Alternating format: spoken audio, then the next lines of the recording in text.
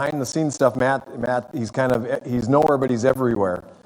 And big help to me, Pastor Matt, for sure. Well, it's great to be here this morning. What a gorgeous spring day here in Superior, Wisconsin. We will take it, right? I'm also very thankful for our live stream presence. If you're watching via live stream, thanks for hanging out with us this morning. If you're local, ultimately our desire is that you would be here with us on a regular basis. But sometimes we're unable to attend, or we actually have people, somebody watched from, I think it was last week, from Costa Rica. So you never know what's going to happen with the live stream presence, but we're grateful that you're watching and pray that you're blessed by all that transpires here this morning. Today, as Matt said, we continue our series. It's the last will and testament of Jesus Christ. You know, it's interesting to me that Jesus came to earth to dwell among us. 12 men followed him wherever he went and became known as his disciples. After 3 years of individual teaching and hands-on ministry, he began talking about a day when he would no longer be around and they would have to carry on the work. In John 13, chapter 13 through 17, we find Jesus and the 12 disciples in the upper room. And they're just hours away from the crucifixion, although the disciples are oblivious to it. Jesus, on the other hand, is well aware of where he is on the timeline of his earthly existence. And so he endeavors to impart some final thoughts, some important lessons, the essential doctrines and principles, if you will, of those he would leave behind, to those he would leave behind. It's the last will and testament of Jesus Christ. These most important of teachings fell directly into the hands of the 12 and indirectly into ours. It started, you remember, in part 1 with the washing of the disciples' feet. If I wash your feet, Jesus said, then you should wash one another's feet. Part 2 of our series was our marching orders.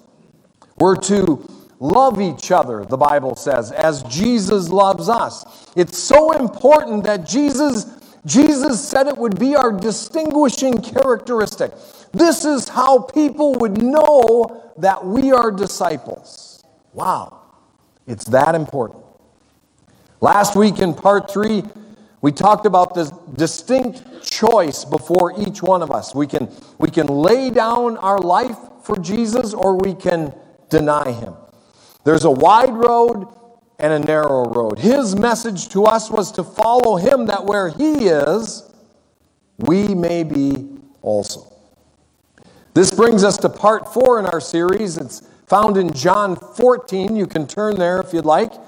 And the interesting concept of us being able to not only do what Jesus did in this life, but greater things. How can this be? Well, as is our custom, let's go to the scriptures. Again, keep in mind the gravity of the words that Jesus is speaking. He's trying hard to impart in these his final hours the last will and testament of Jesus Christ. So John 14, I'll begin in verse 12. I'm going to read through verse 26. And the first verse is the biggie. Verse 12, Verily, verily, I say unto you, he that believes on me, the works that I do shall he do also, and greater works than these shall he do. Why? Because I go to my Father. And whatsoever you ask in my name, that will I do, and that the Father may be glorified in the Son. If you shall ask anything in my name, I will do it. If you love me, keep my commandments. And I will pray the Father, and he shall give you another comforter, that he may abide with you forever. Even the Spirit of truth, whom the world cannot receive, whom the world cannot receive, because it sees him not, neither knows him, but you know him, for he dwells with you and shall be in you. I will not leave you comfortless. I will come to you. Verse 19, yet a little while, and the world will see me no more, but you see me, because I live, you shall live also. At that day ye shall know that I am in my Father, and ye in me, and I in you. He that has my commandments and keeps them, he it is that loves me, and he that loves me shall be loved of my Father, and I will love him, and will manifest myself to him. Verse 22, Judas said unto him, not Iscariot. I feel sorry for this guy already, right? I mean, you've got the same name as Judas. So now you're known as Judas, not Iscariot. Judas said unto him, not Iscariot, Lord, how is it that you will manifest thyself unto us, and not into the world? Jesus answered and said unto him, if a man loves me, he will keep my words, and my Father will love him, and we will come unto him and make our abode with him. He that loves me not keepeth not my sayings, and the word which you hear is not mine, but the Father's that sent me.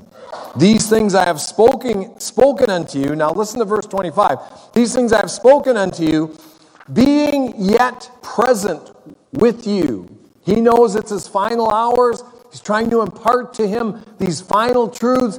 While I'm yet present with you, I'm imparting these to you. But the Comforter, verse 26, which is the Holy Ghost, whom the Father will send in my name, he shall teach you all things and bring all things to your remembrance whatsoever I have said unto you.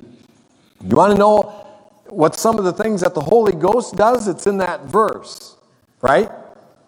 He will teach you all things. So let me start at the beginning of verse 26. The Comforter, which is the Holy Ghost, just in case there's any confusion, whom the Father will send in my name, he will teach you all things, and he will bring all things to your remembrance that I have said.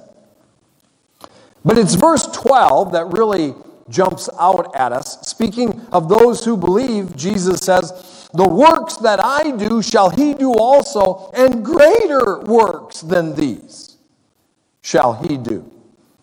Well, let's unpack this morning, and let's start with who is making this bizarre statement to begin with.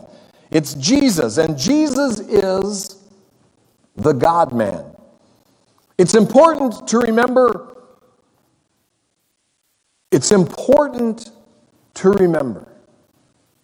that everything Jesus did during his time on earth, he did within the limits of humanity.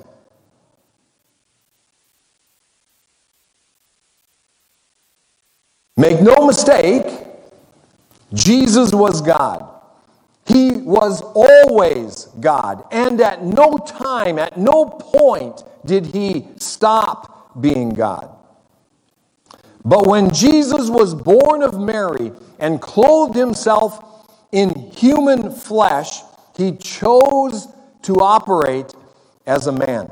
We read about this in Philippians chapter 2, beginning in verse 5. It says, let this mind be in you, which was also in Christ Jesus, who being in the form of God, thought it not robbery to be equal with God. So he's equal with God. He was God. Jesus equals God.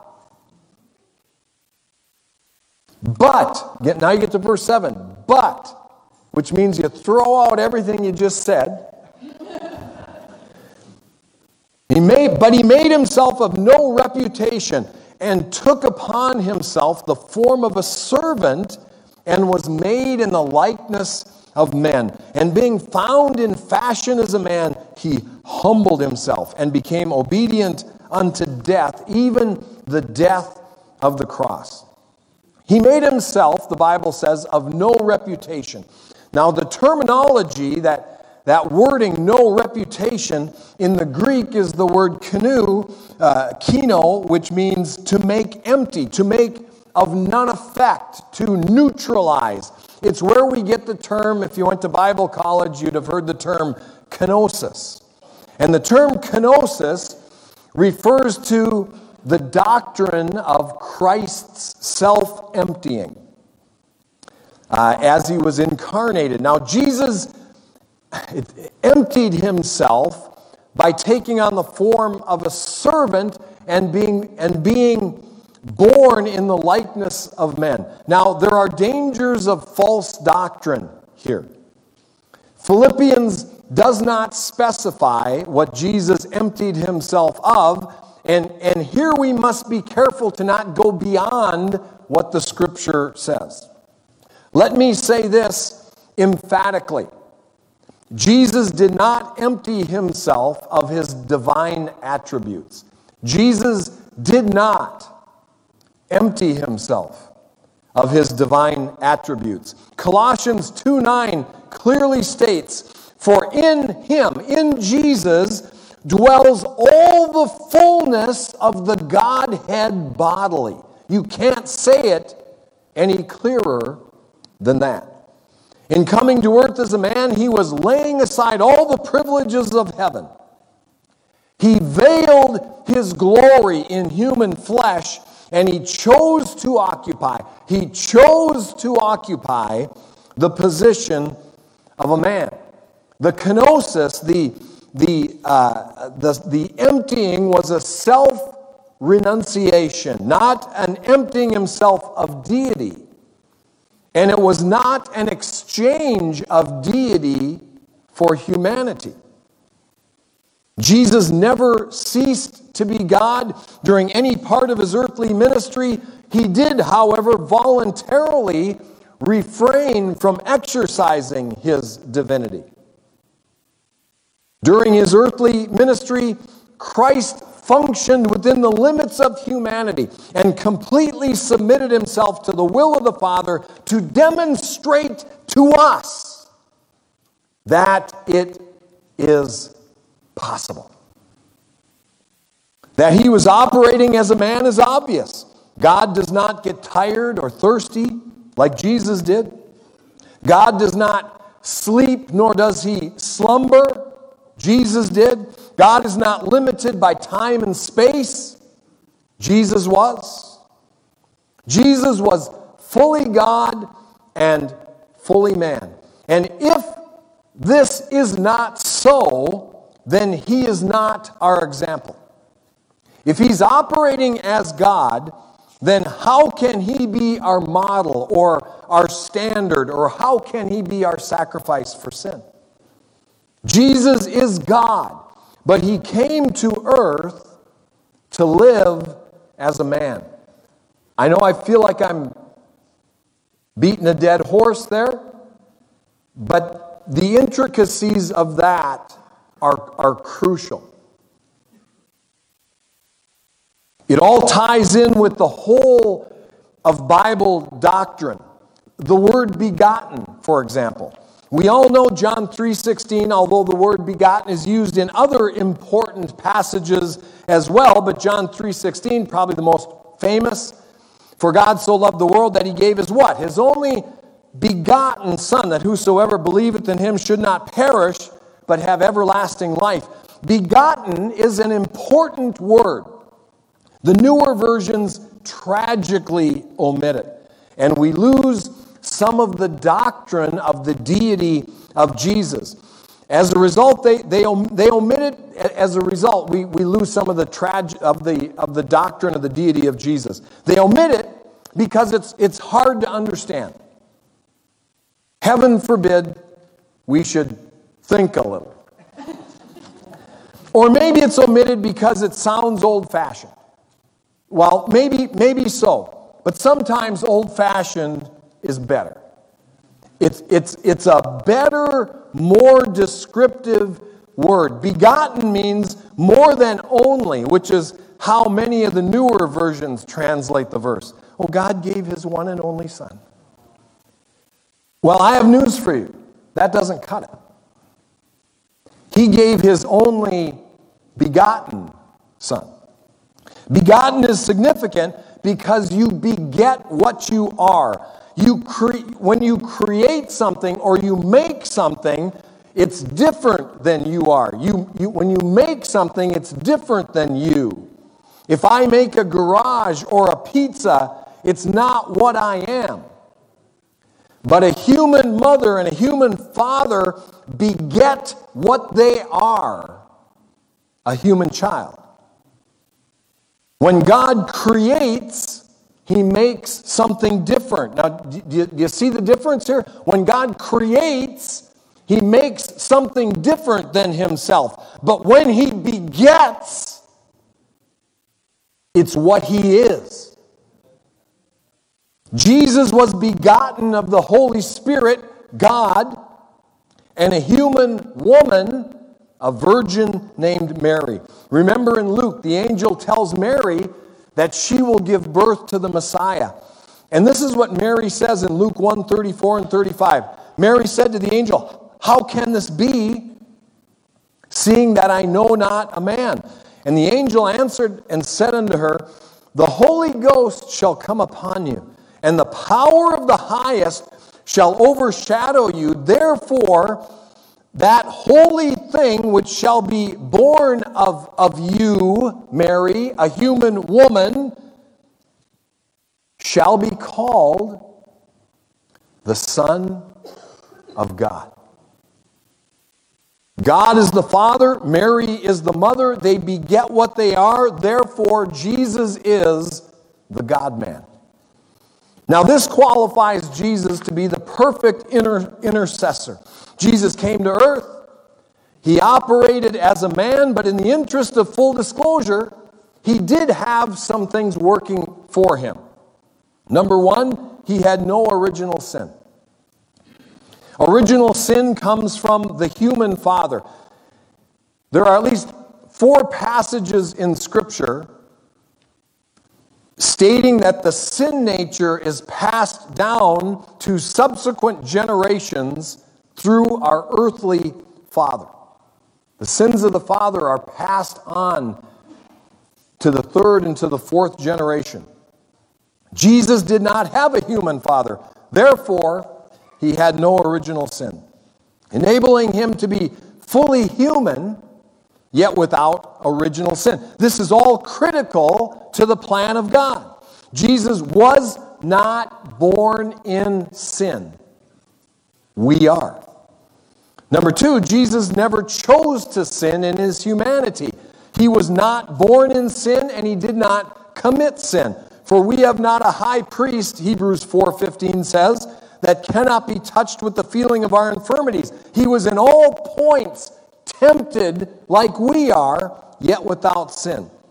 Jesus led a sinless and perfect life.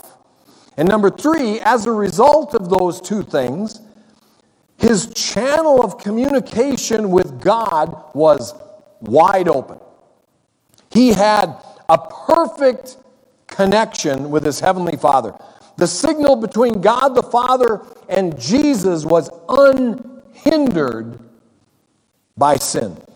There was no static, no interference, no dead spots. Jesus heard the voice of his Father with clarity and with distinction.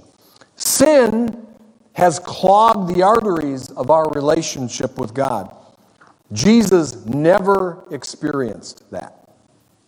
So, where is Jesus now?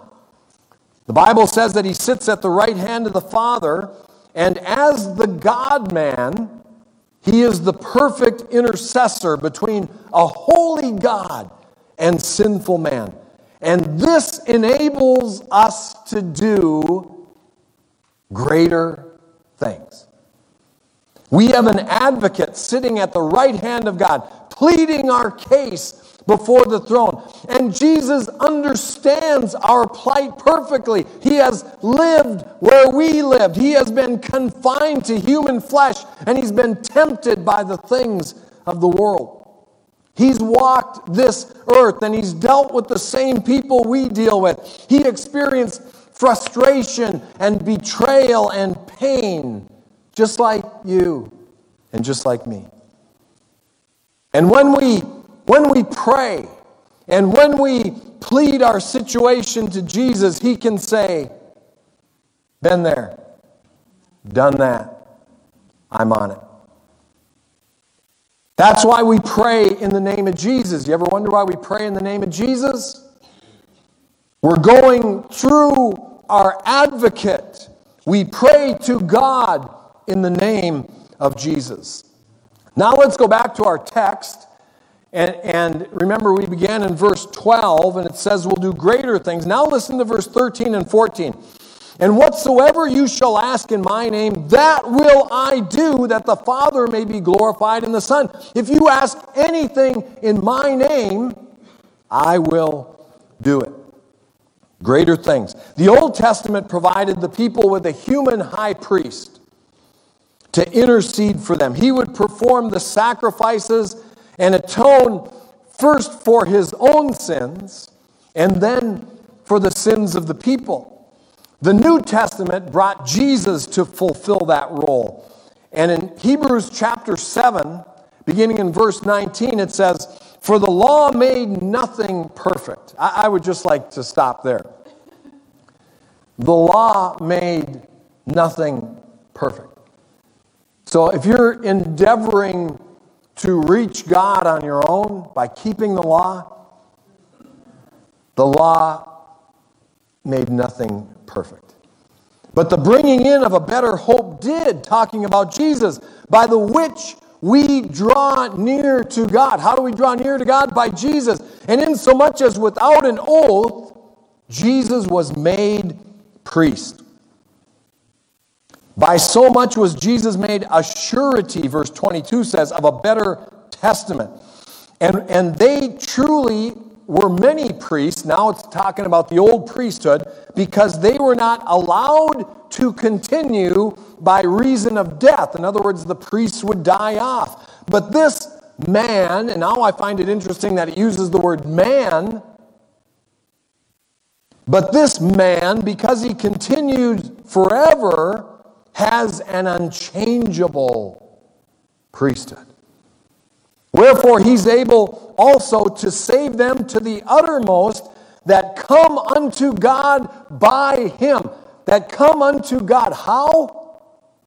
By him.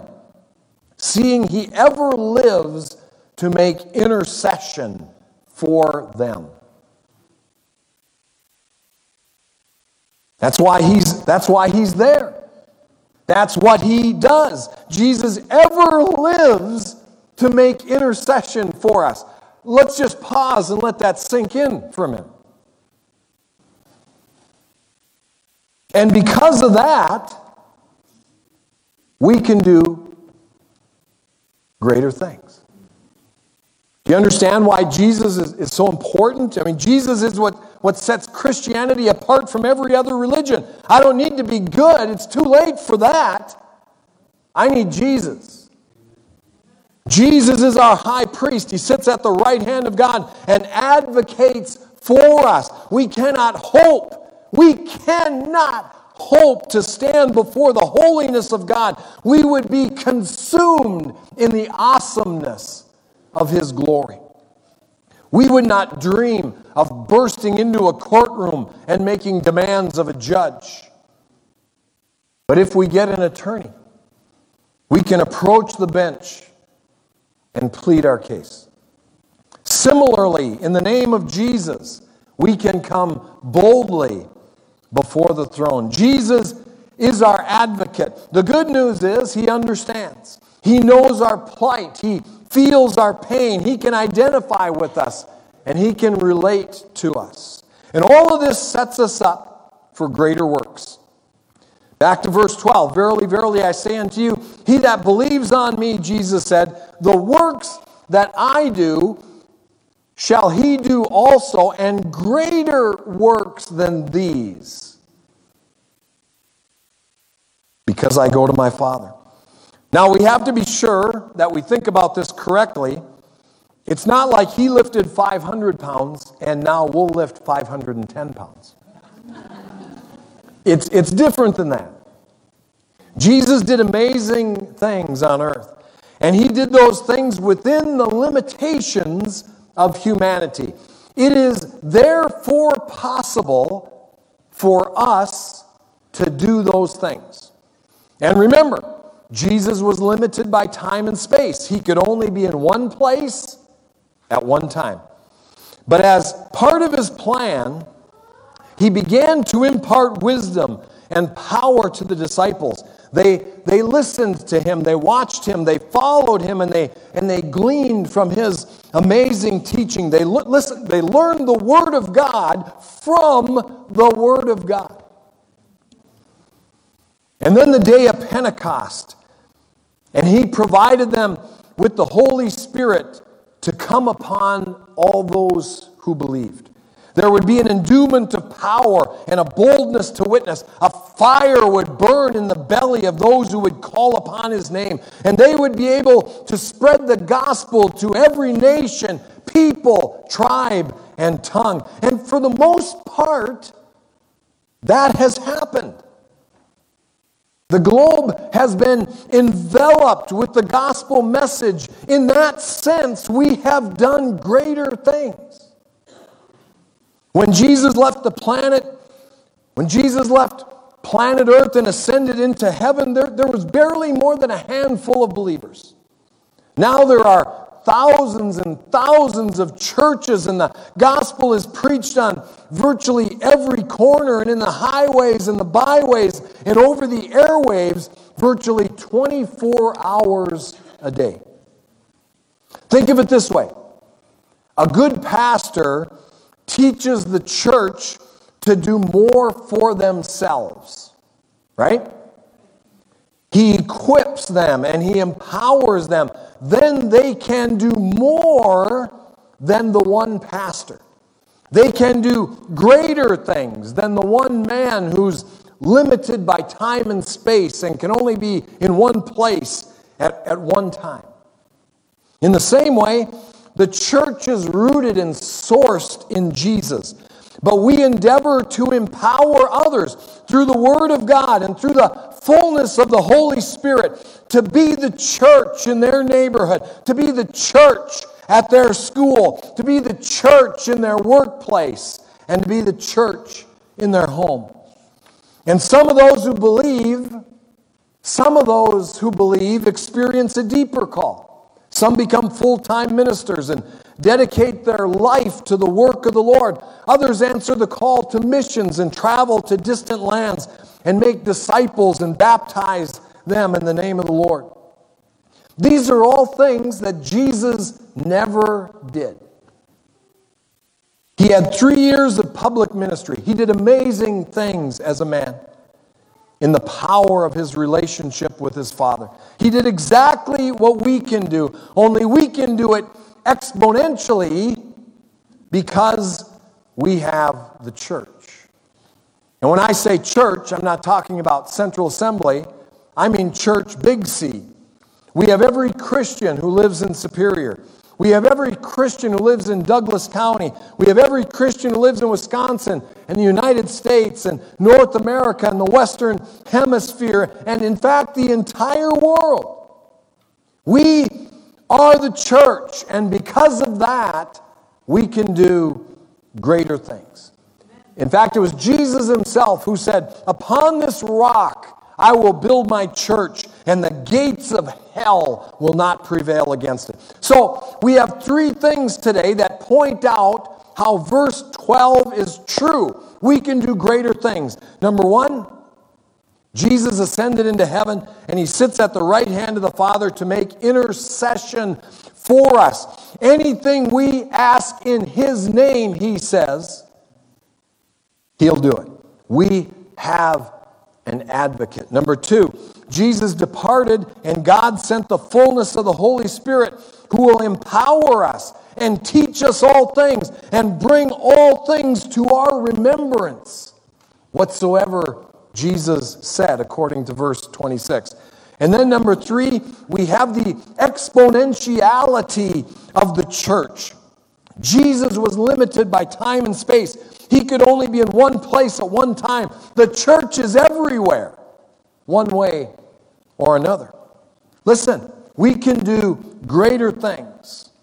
That's what Jesus wanted us to know before he left earth to return to his home in heaven.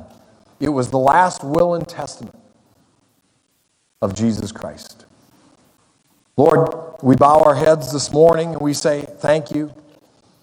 We say thank you for the life that you lived here on planet Earth. We say thank you for the example that you are to us.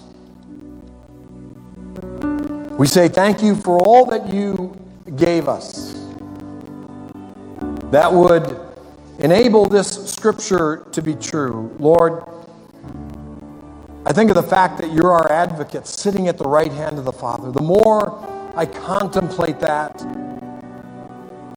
the more I realize we've failed to tap into that. We haven't gotten the most out of that.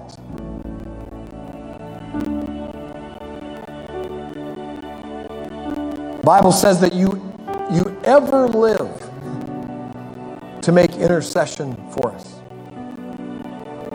That's why you're there.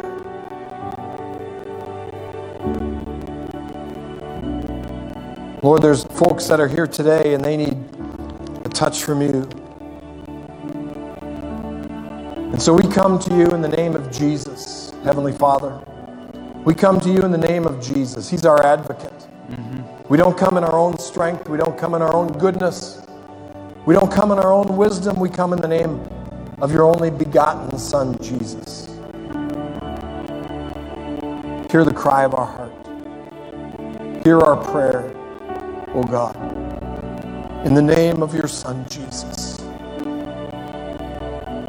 And then, Lord, we thank you for the fullness of the Holy Ghost. When you, Jesus, ascended into heaven, you sent a comforter, the Holy Ghost, who would teach us all things and bring into our mind the remembrance of all things that Jesus had said. Again, Lord, I wonder if we've tapped into that resource in all of its fullness. Oh, Holy Spirit, we invite you into our lives. Lord, fill us this morning anew and afresh, that we might have a boldness to witness. Lord, that we might have a power that exudes from our being as we live and move and have our being in you. And then, Lord, we thank you for the church. I'm thankful for all the other local churches this morning that are preaching the gospel. I think of Bayside Baptist and First Evangelical Covenant and North Bay Community Church and Hope Church in Billings Park and Hope Community Church over by Super One. And scores of other churches, Darrow Road Wesleyan Church, all over the city and all over the Twin Ports and all through the state, all around our great nation, and in fact all around the world. The exponentiality of the church, Lord, it's amazing what's been accomplished. And Lord, we thank you. I pray that we would remember that we can do greater things. I pray that we wouldn't settle for less than that. I pray that you continue to work in our lives. In Jesus' name, amen. Amen.